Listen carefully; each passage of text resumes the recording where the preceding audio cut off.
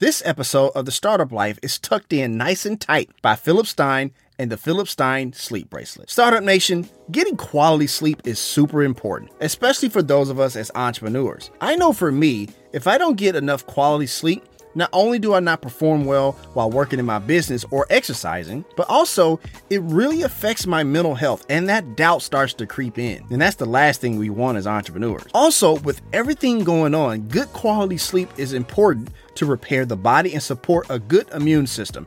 And that is why, Startup Nation, I wear the Philip Stein Sleep Bracelet. The Philip Stein Sleep Bracelet uses natural frequency technology to reinforce our biomagnetic field to improve deep sleep, length of sleep, and overall sleep quality. This helps produce a healthier heart, regulate weight control, and helps strengthen the immune system, which helps destroy bacteria and viruses. Right now, when you go to philipstein.com, use code SLEEPEZ and you will get 10% off the entire store. That's promo code SLEEP, capital E, capital Z. So if you are ready to be more productive in leading your business, go with the Philip Stein Sleep Bracelet, proven to be natural and safe to give you a better, deeper sleep. It's time to be about that life, the startup life. Here's your host, Dominic Lawson. All right, Startup Nation, so I hope you're ready to receive some value today. My name is Dominic Lawson, and this is The Startup Life, the show for entrepreneurs and career-minded professionals. You know, Startup Nation, we talk about, pitch competitions and stuff like that quite often, but we actually have a pitch competition winner from the 3686 Entrepreneurship Festival here on the show. She is the founder and CEO, Amber Hayes. Big A, what's going on, superstar? Hey, thanks for having me. Oh, no worries. So we definitely want to talk about your journey and we want to talk about, everything else. But are you ready to pour some knowledge in Startup Nation? Because I think you can help us out a little bit. Oh, okay. All right. What do you need? Fair enough. So before we get started, just want to give a real quick shout out to our good friends at Launch Tennessee and the Kettner Group for setting up this conversation with Amber. So Amber, if you would just kind of share your origin story a little bit, if you don't mind, ma'am. So my background is in electrical engineering and computer science.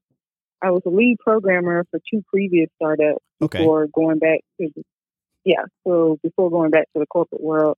And at that time, I was a contractor for multiple apartment complexes, as well as working as a manager at a real estate appraisal firm. Okay. So, I just like to do a lot of work. Is really what it boils down to.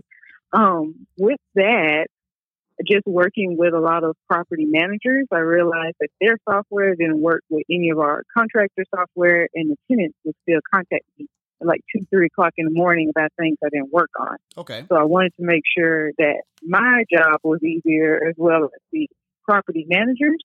But when I brought the idea to my friend, then before he turned into my CTO, he hated the idea because he was a frustrated tenant, and the type of transparency I wanted to have for the contractors and property managers, he thought it would be better off in the tenants as well. So you came up with the idea for Second Keys. And so tell me how it works. Yeah. So we're a holistic property management platform. So we do take rent payments, maintenance tickets and everything else. But really what makes us different is that we identify what appliances in your apartment may fail in like a 2-week to a 2-month period. Okay. So we help predict the future of your dishwasher, washer, dryer. Once it's getting ready to fail, we notify your landlord and say, hey, this might break. You might want to send someone out. And this really helps with budgeting and ROI for the property managers, but also gives tenants a peace of mind knowing that someone actually cares about their issues. Does that, understanding that, like something may happen kind of before it happens, does that kind of freak out tenants a little bit? Oh, no. A lot of people actually like it a lot. Yeah. Okay. I guess the only reason I asked that is because I know we're kind of diving into a world where we're talking about the Internet of Things, where the Internet is talking to our refrigerator, talking to our dishwasher and stuff like that. I was just curious if you run into those kind of barriers, or if that's not a barrier, what are those barriers that you find? Yeah, so we don't have that type of barrier. We actually don't plug anything into the unit.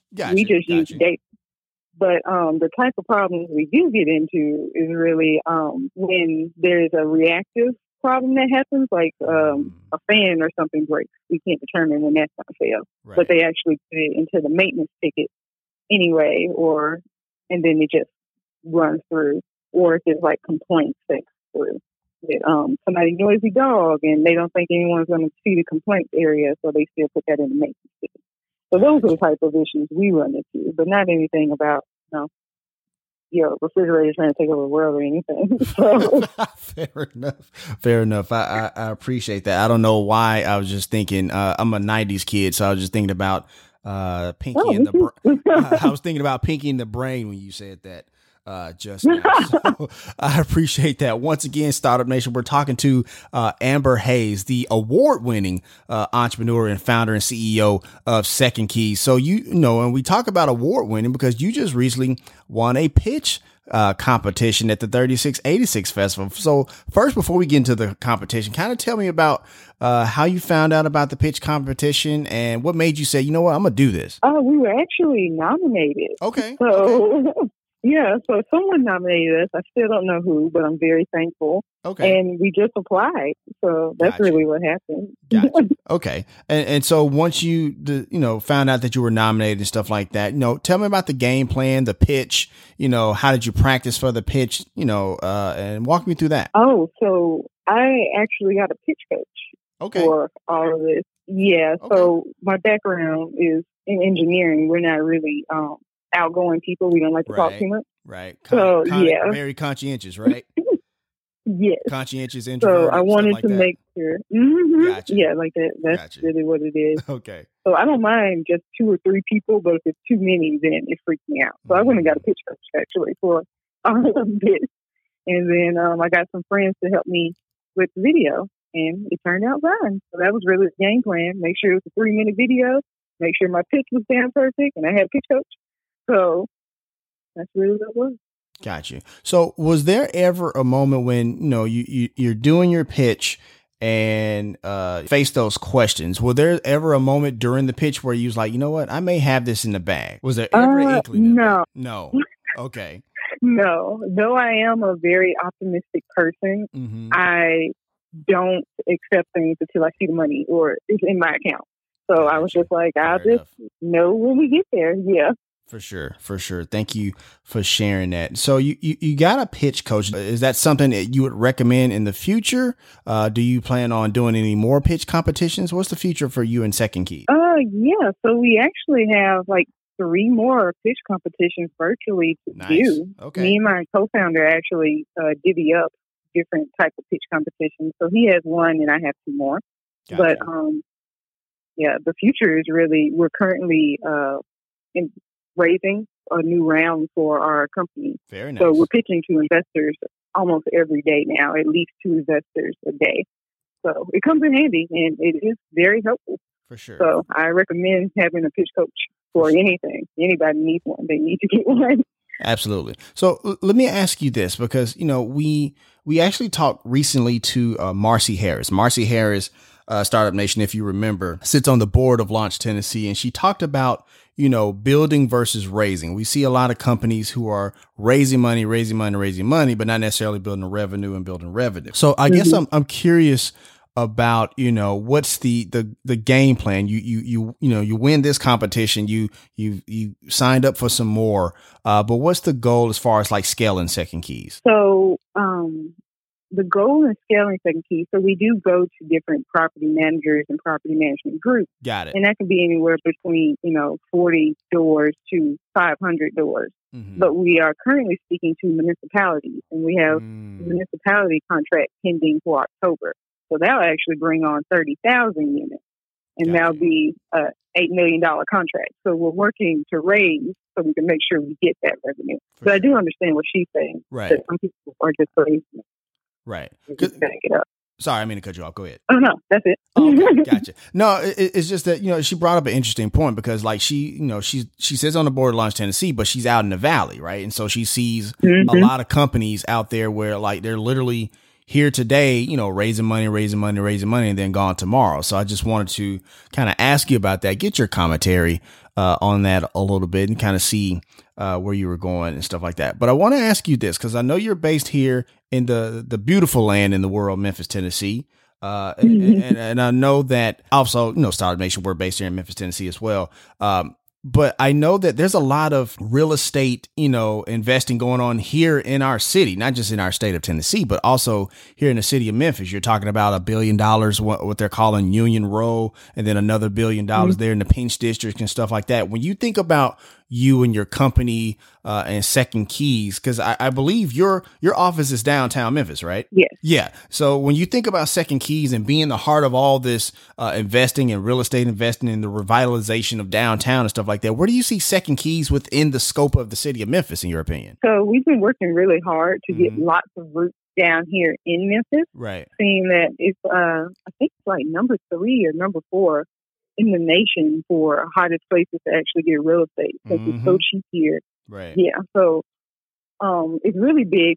You have some customers here, but they're actually based in like California and they're buying up apartment complexes. Very true. So we're trying to get more Memphis-based real estate developers on the platform, since we know that we can help them with that ROI. But no, you bring up an interesting point, trying to get, more local real estate investors into the game and stuff like that. I know one of the big ones that I'm a big fan of around here is Castle Black. I actually went to school with the founders there at Castle Black. But why is that important to you? Why, we see developers who are purchasing these, from California and Nevada and all these other places. But why is it important for you for it to be local people here in that game, in that space?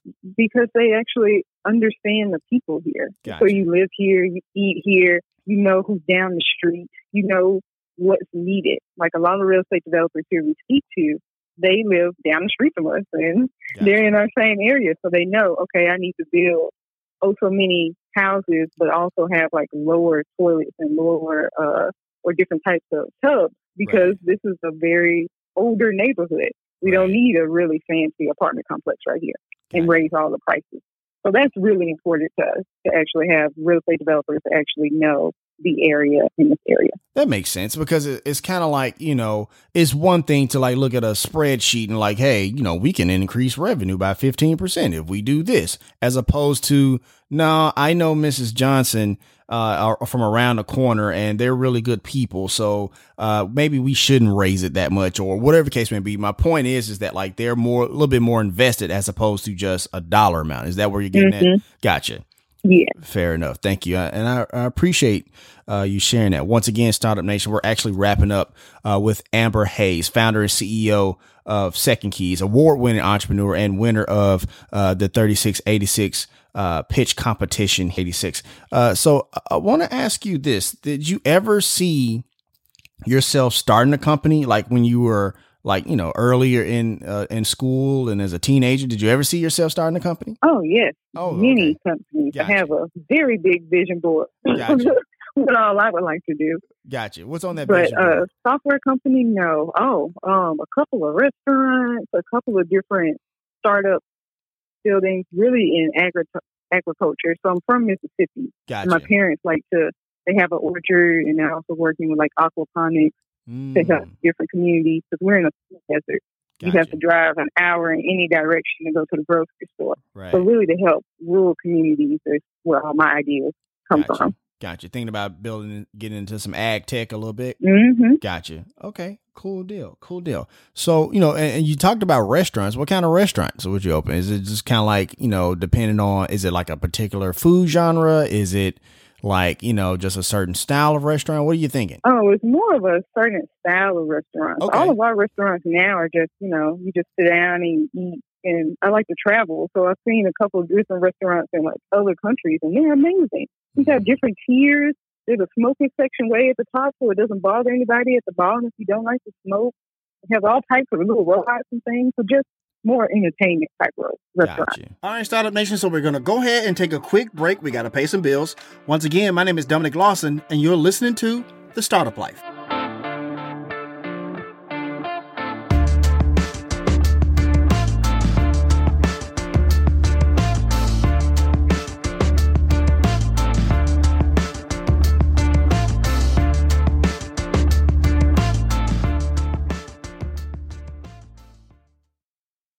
This fresh coat of the startup life has been sprayed on nice and smooth by Wagner and the Flexo series of paint sprayers. Startup Nation, my wife decided she wanted to rehab her childhood home. The goal was to fix it up and invite a nice family to rent it out. We knew one of the biggest jobs we had to undertake was painting. However, from the walls, the cabinets, and even the siding outside, it was going to be a big task. As entrepreneurs with a company to run, we knew this was going to take up a lot of our time, which is why we decided to get a paint sprayer.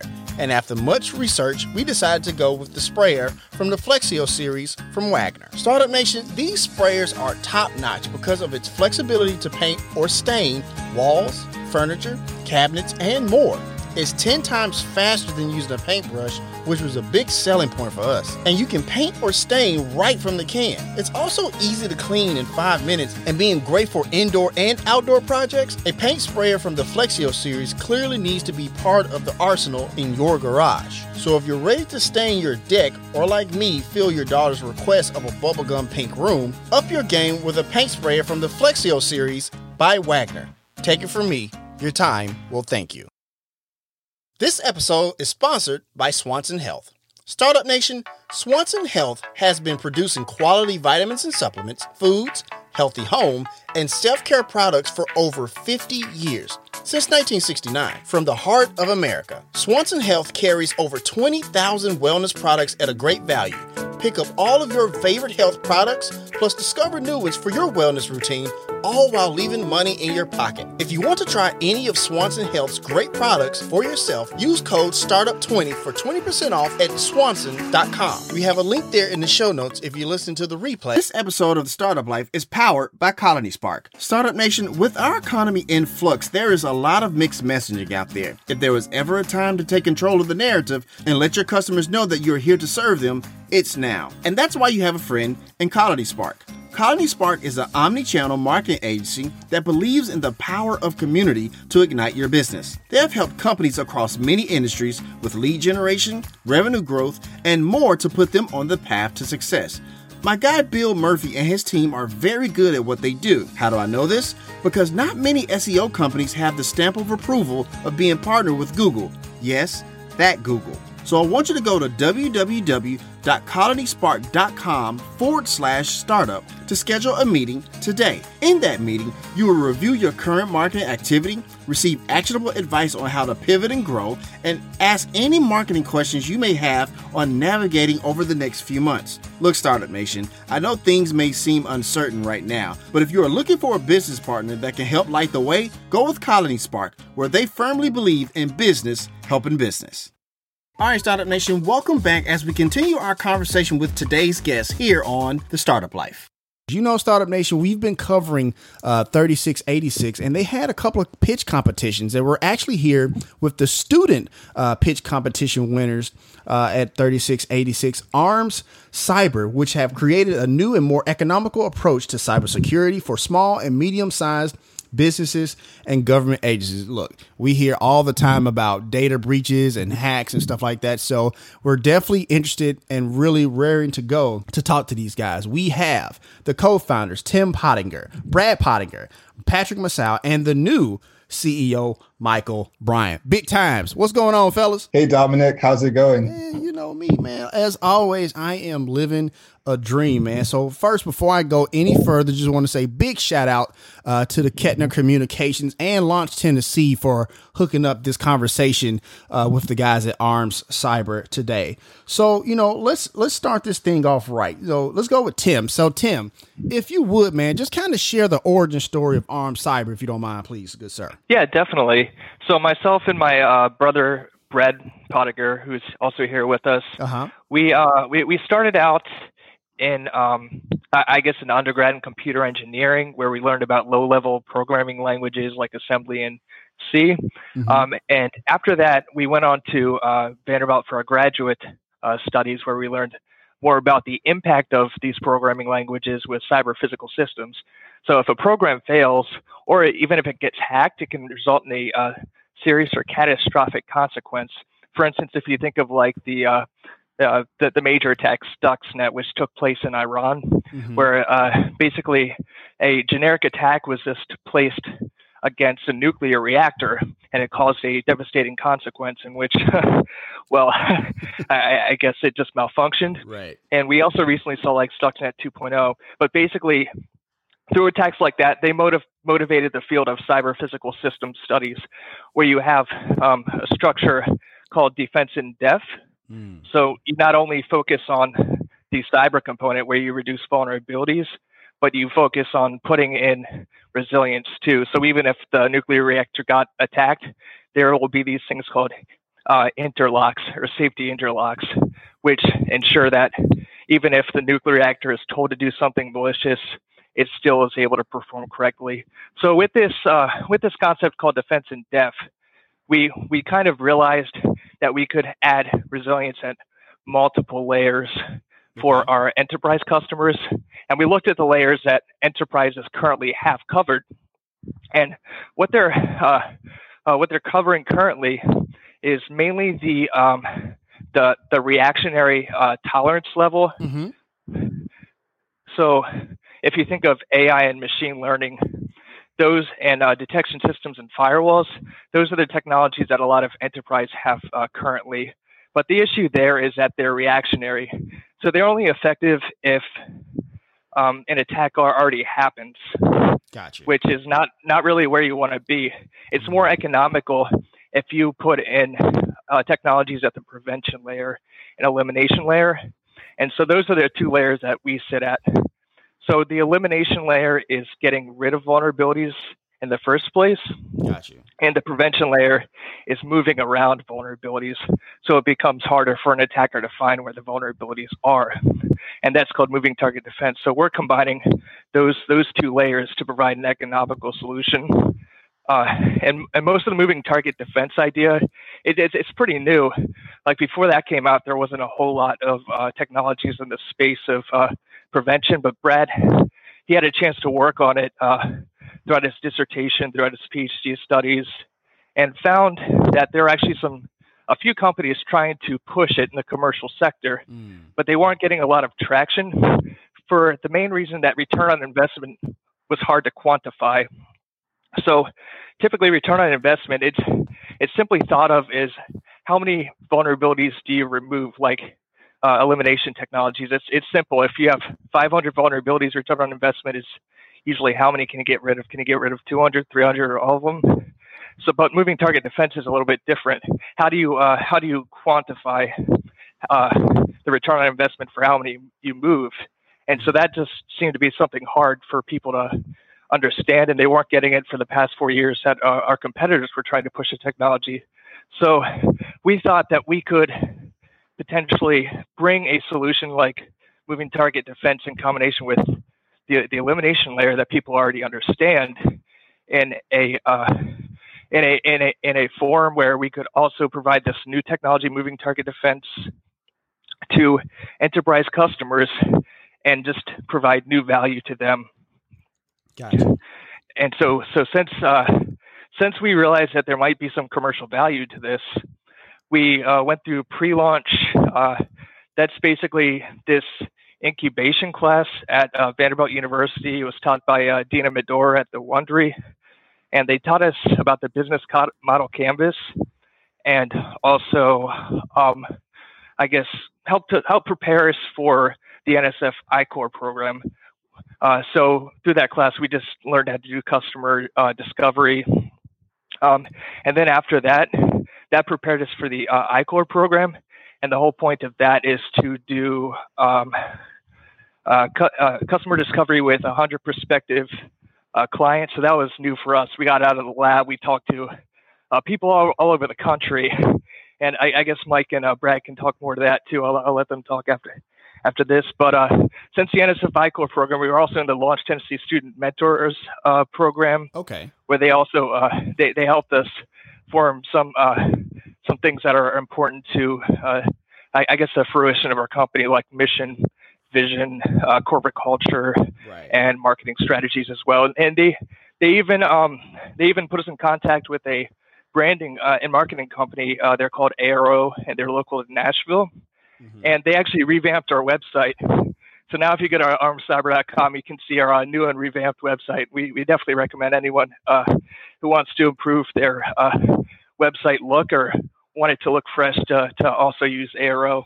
And since then, we actually got into an accelerator called Catalyst, and now we're also working on putting our technologies into space systems.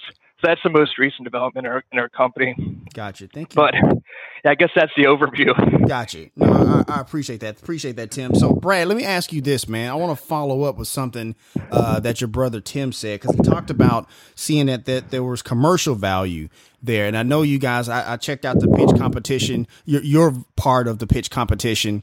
And I remember you guys were talking about some partnerships that you have with like F5 networks and stuff like that. Kind of talk about, making that transition to seeing that value and then executing on that value. Yeah, definitely.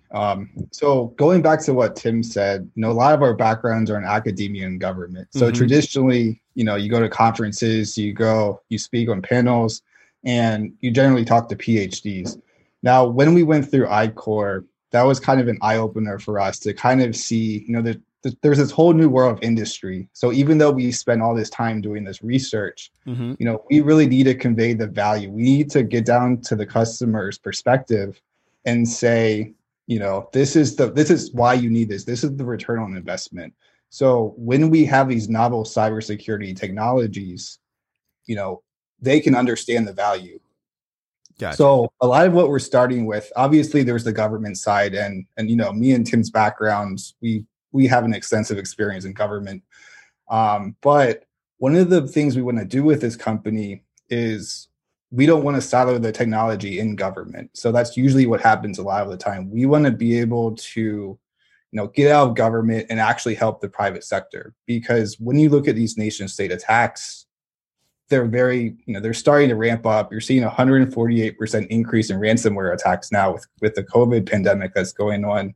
Right. And usually it's these private industry startups that are becoming victims to these. And so when this government gets hacked, they respond. But when these startups get hacked, they go bankrupt. Their company shuts down.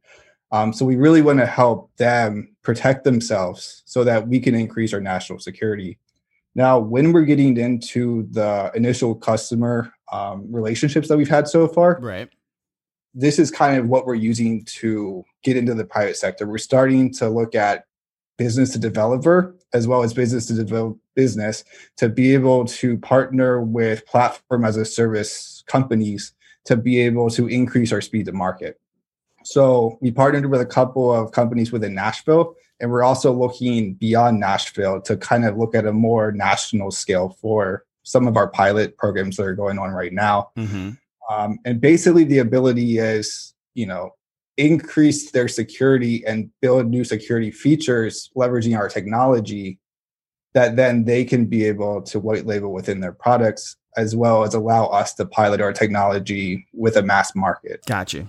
Thank you for sharing that. Hey, Patrick, I'm going to kick this one over to you, my man, because I want to ask you this, because, when we talk about, cybersecurity and data breaches and stuff like that, we always hear about the big companies, right? And small businesses are like, well, I'm not that big. I'm not that important. I don't need to get any type of security and stuff like that. Make the case as to why that's still important to a small business owner as well. Yeah, definitely. I think one of the things that you have to think about in cybersecurity is most people don't think about it until it becomes a problem. Facts. And on a national scale, like at these big companies, if you have a cybersecurity breach, you typically have the funds allocated in order to deal with the breach and then improve your systems. But if you're a small size company and you have a cybersecurity attack, and usually, if let's say it's the case of ransomware, the cybersecurities can literally run you into the ground. So there's a higher risk for basically total failure for smaller size companies.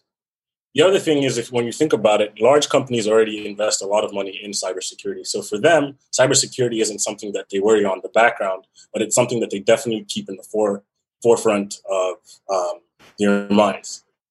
The other thing is, when you're a small company, you typically have most of your resources allocated into generating a profitable business and cybersecurity is typically on the back burner. Whereas these big companies, you have an entire department that is seeking to make sure that your assets are secure. So I'd say in the context of smaller companies, our technology is increasingly important in that it allows you the freedom to continue investing your efforts into generating profitable businesses, but at the same time, you are not left to the devices of the attackers who can exploit you to pretty much financial ruin. So I guess in the case of small businesses, this is paramount, especially as we're transitioning into a place where cybersecurity attacks have increased by over 140% in the last couple of months. And increasingly, more and more of our businesses are going online. Got you. Thank you for sharing that. Patrick, I'm actually going to stay with you because you just jogged my brain here, and I want to ask you something really quickly because, as you saying that, attacks are kind of ramping up, and in this era of COVID, I imagine a lot of people got a lot of time on their hands. And one of the things about people who have ill intentions is that they can kind of get even more creative with a little bit of time on their hands. So I guess I'm curious, because you're the CTO of the company, how do you stay ahead of, those people with those ill intentions with your product? Yeah, definitely. I think that's kind of at the core of what we're trying to do here. Fair enough. It's because mostly the odds are in favor of attackers at this moment. Mm-hmm. Typically, the current state of the art cybersecurity defenses, they're reactionary. So you really rely on different strategies to detect symptoms of attack, and then you mitigate those threats.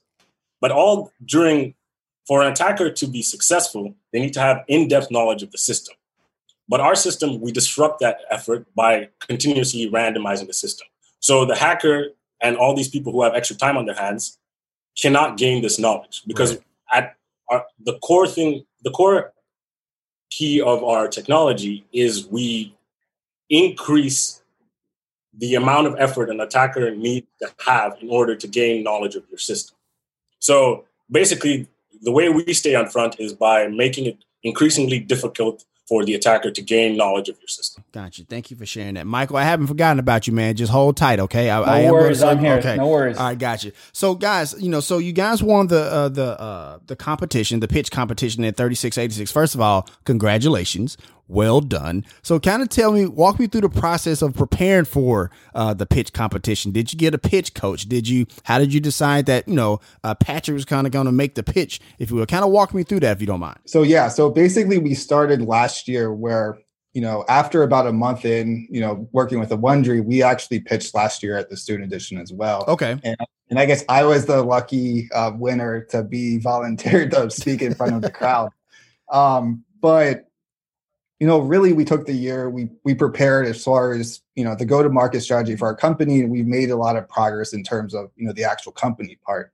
Now, this year, when we started going and doing pitch prep again, we spent a lot of time with the Vanderbilt Wondery, who provided us mentors for pitch coaching, as well as, how to craft a pitch deck, both for, competitions like these, as well as investors. Laws Tennessee also provided us the ability to participate in a program called Student Mentor Networks. And so we spent a lot of time working with Morgan Dent and Allie Mickles to be able to practice our pitch in front of different panelists that they brought in every month. So that was able to give us a lot of practice to be able to, really, really refine our communications, refine our value prop. And I guess in terms of the reason why Patrick pitched, we think he's the best communicator out of all of us. Okay. Basically, the three of us are all engineers. So, being able to do the public relations thing, I think Patrick's the best at speaking to crowds. Gotcha. No, I appreciate that. I do know that engineers a lot of times are kind of conscientious introverts. If you will. So I can definitely understand that as well. Actually, let's go back to Patrick really quickly. So Patrick, man, let me ask you this, man. Was there at any point in the competition where you're like, know what? I got this in the bag, man. Like, we about to get this bag. We're going to get this money. Or was there any point in time, man, where you just kind of knew where you was in the flow and you just kind of felt like, with the questions that were being asked of you, that you just kind of felt like, you know what? I think we may have a good shot at this. it's very easy for me to say that on the back end. Fair enough. Results. But I guess we were very confident in our product. For sure. And throughout this competition, we've just been working really on refining our message, refining the way we communicate what we're doing. And I think around the time where we were pitching, it all kind of came together. So we were very confident. And when we even were in the middle of the pitch competition, when we were talking with the judges, one of the things for me that was most exciting is that when we got to the end of our pitch, the judges didn't have very many questions. And for us, that is one of the greatest successes we've had in the last couple of months, because for once we had communicated to the judges our product. And at the end of that communication, they didn't ask us, what are you guys talking about? Right. And for us, I think that was one of the most exciting things. So I guess if I could say that there was a time where I was like, yeah, I think we have this in the bag, it was right then when we realized we've actually conveyed our message and all the great work that the people who've been mentoring us over the last couple of months had come to fruition. For sure. And I think that's important to, when you talk about mentors, like, Startup Nation, we talk about this all the time where, a lot of times those mentors that we have, they've been on the path that we're trying to get to. Right. And so they can share valuable insight as well. And thank you for that answer, Patrick. The reason I wanted to ask that because A is exactly like you said. When I was looking at the pitch competition, they really didn't have too many questions. But B, one of the questions they asked was, hey, so what are you going to do with the money? For me, that was a tell signs like they might have this one. So I appreciate you sharing that for sure. So let me kick it back over to Tim real quick. So Tim, now you have this company, you just won this pitch competition, and now you're raring to go. And so you guys just appointed new CEO, Mike O'Brien, who we're going to get to in a second. So walk me through the process of finding the right person to kind of lead Arm Cyber to the next level. Yeah, certainly. So, actually, we met Mike last year, right before the 3686 competition, and him along with Stryker Warren were good mentors to us for putting together the pitch for that competition. And ever since then, I think we really hit it off with Mike, and he's been there for us ever since that competition. Right. So is Stryker, but Mike was our mentor through iCore. So we kind of put him through like a trial run to see how we all work together to make sure that we were a good fit. He was our, there are 3 roles for the iCore program, and it was business mentor, tech mentor, and entrepreneurial lead. So I was the lead for the iCore program, but Mike was critical to our success for that program. And it was mainly because we had set up a pipeline to ensure that we got the needed 15 interviews every single day. And Mike was responsible for getting the interviews like for that week. I was responsible for following through with the interviews and conducting them each day. And Brad was responsible for getting like the big wigs, like the very cool prospective customer interviews. For instance, one of our prospective customer interviews was with like a NX Microsoft strategy officer who used to work near Bill Gates. That was pretty cool. Just in general, the people we got to meet. But so it was like a 6-week program. We would talk every day. We would put together presentations about the business model of our company, and we couldn't have done it without Mike. And ever since then, we've just been having daily meetings every day. He's become fantastic at presenting our message and things about our company. And he's also been good at leading the calls with respective customers now. Gotcha. Thank you for sharing that. So Michael, man, let me holler at you real quick. So, you got this this company Arm Cyber, and they've appointed you CEO. But before we move any further, man, tell me about why you thought it was a good fit on your side. Why was it a good fit for you to kind of fill that role for them? Yeah, so like they had said, I was at the time I was the director for the Center for Entrepreneurship at Vanderbilt, and so our job is to help launch companies out of Vanderbilt. And so I had been there for about 3.5 years, and we come across a lot of companies. And when I started working with that team, it was the talent level and how smart they are was unsurpassed. And that's not to take anything away from the other startups that we had worked with on campus, but just very, very impressed with Brad and Tim with their chops and what they'd already accomplished. And also one of the main things is that Nashville is a very entertainment and healthcare focused city. And so we see a ton of healthcare and a ton of entertainment. And we don't see a ton of national defense and cybersecurity. And my background before, I've been out of the military for about 10 years now, but I was in the military back from 2006 to 10. And so kind of national security, defense is, near and dear to my heart. And, not only did we have one of those companies come through, but again, going back to, what they'd already accomplished and what they were trying to do.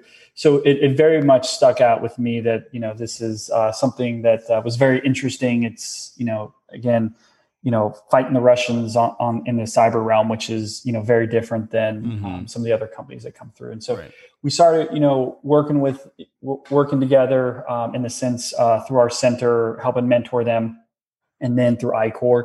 And then it just made sense as this company is, I believe it and it's going to go very far. And so it made sense. And, like you had mentioned before, Brad, Tim, and Patrick more on the engineering side are not super interested in certain aspects of building the business. And so, it made sense to bring on someone on the business side. And it was just a natural kind of flow to that. And so it's worked out well. And, like I said, we get along well and looking forward to big things in the future. For sure. And I speak on behalf of all of our radio partners at Military Broadcast Radio to say thank you for your service, Michael. I really appreciate what you've done for this country. I really appreciate that for sure. So I want to ask you this, man. So we just wrapped up this pitch competition. You're the newly appointed CEO. So what's next for Armed Cyber? Where do you see Armed Cyber in the security space? Because I imagine that it's probably getting a little crowded because of all the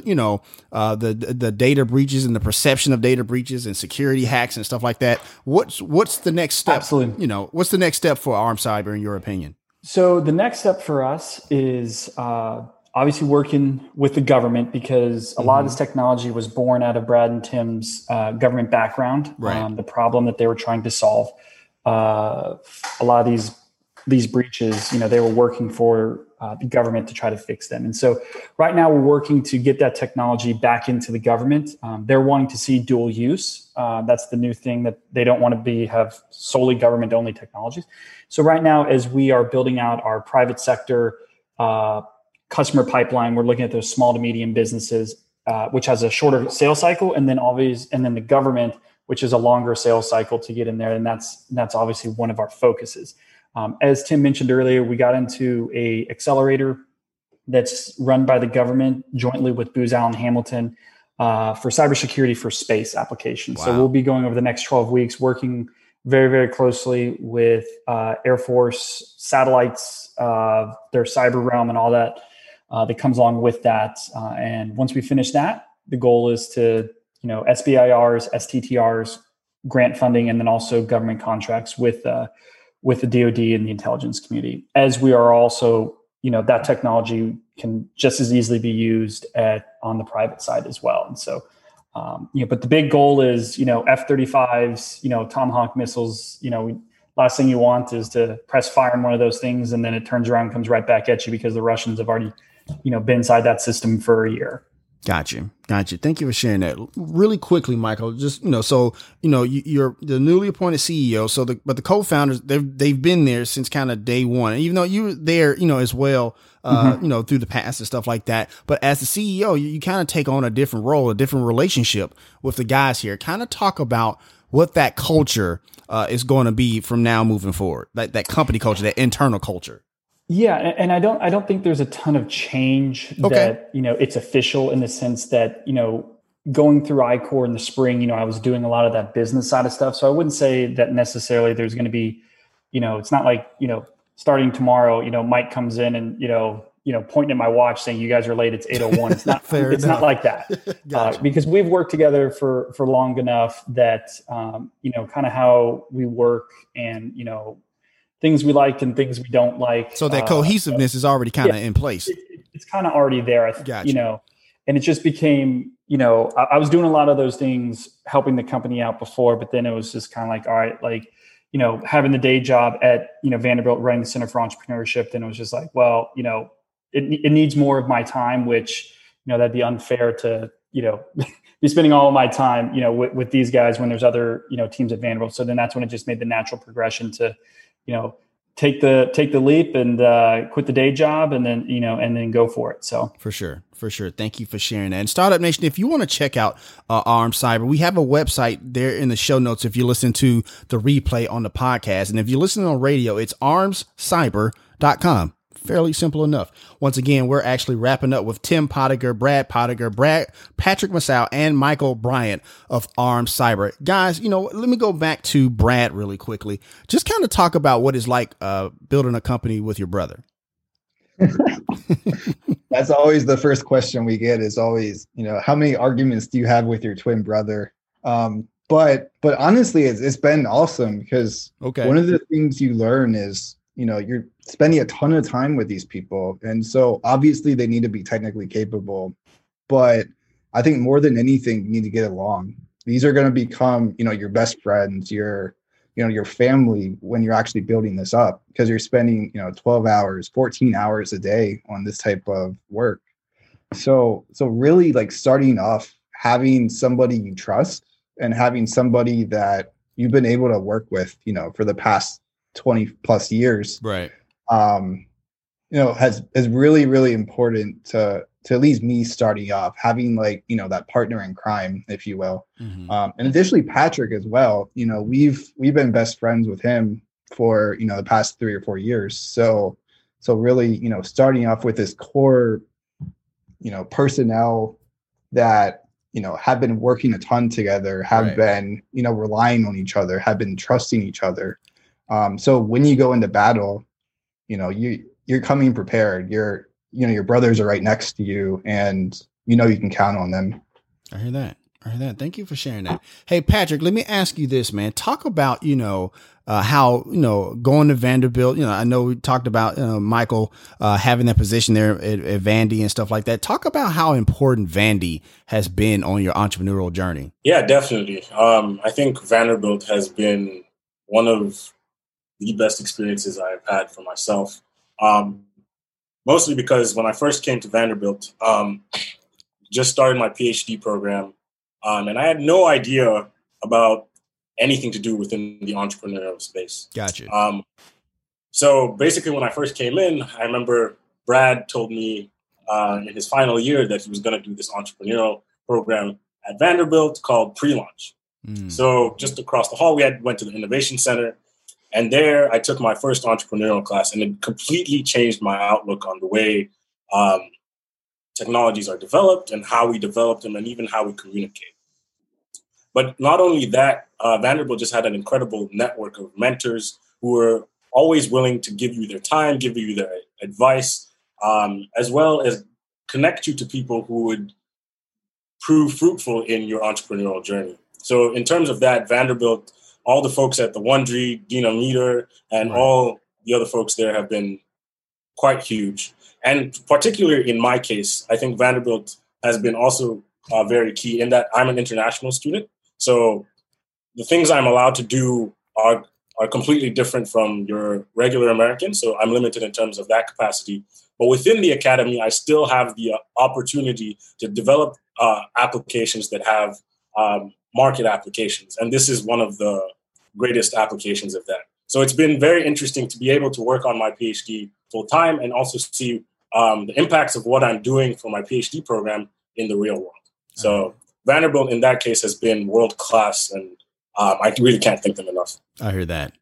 Thank you so much for sharing that. And before I ask the last question, I'm actually going to kick it over to Michael for the last question. I'm just going to say thank you so much, guys, for coming on the show. I really appreciate your time, and I wish you much success. Once again, congratulations on winning the student pitch competition there at 3686. But Michael, I'm actually going to turn the microphone over to you. But at the end of every session of the show, we always ask for our leaders to kind of give us some words of encouragement, especially right now with the world pandemic and everything else going on.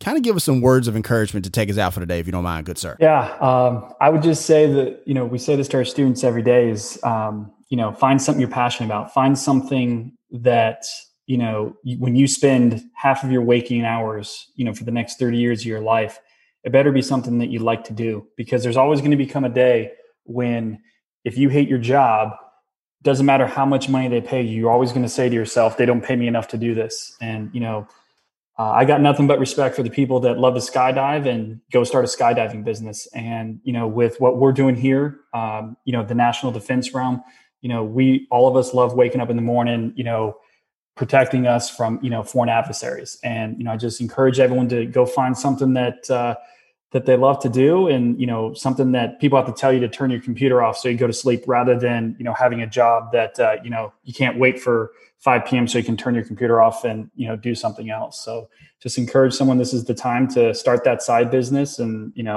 go find, something on Shopify and start selling it. And next thing you know, be your own boss. So I hear that. Thank you so much. And that's going to wrap up this session of the Startup Life. Once again, we want to thank Tim Potiker, Brad Potiker, Patrick Massow, and Michael Bryant. And Startup Nation, as always, if you have an idea, be about that life, the Startup Life. If you want to let us know what you think about our show, have an idea for a show topic, or would like to advertise on our show, send us a message on the Startup Life Podcast Facebook page. And while you are there, like and follow our page as well. It's a great way for us to engage with you, Startup Nation, and really grow our community.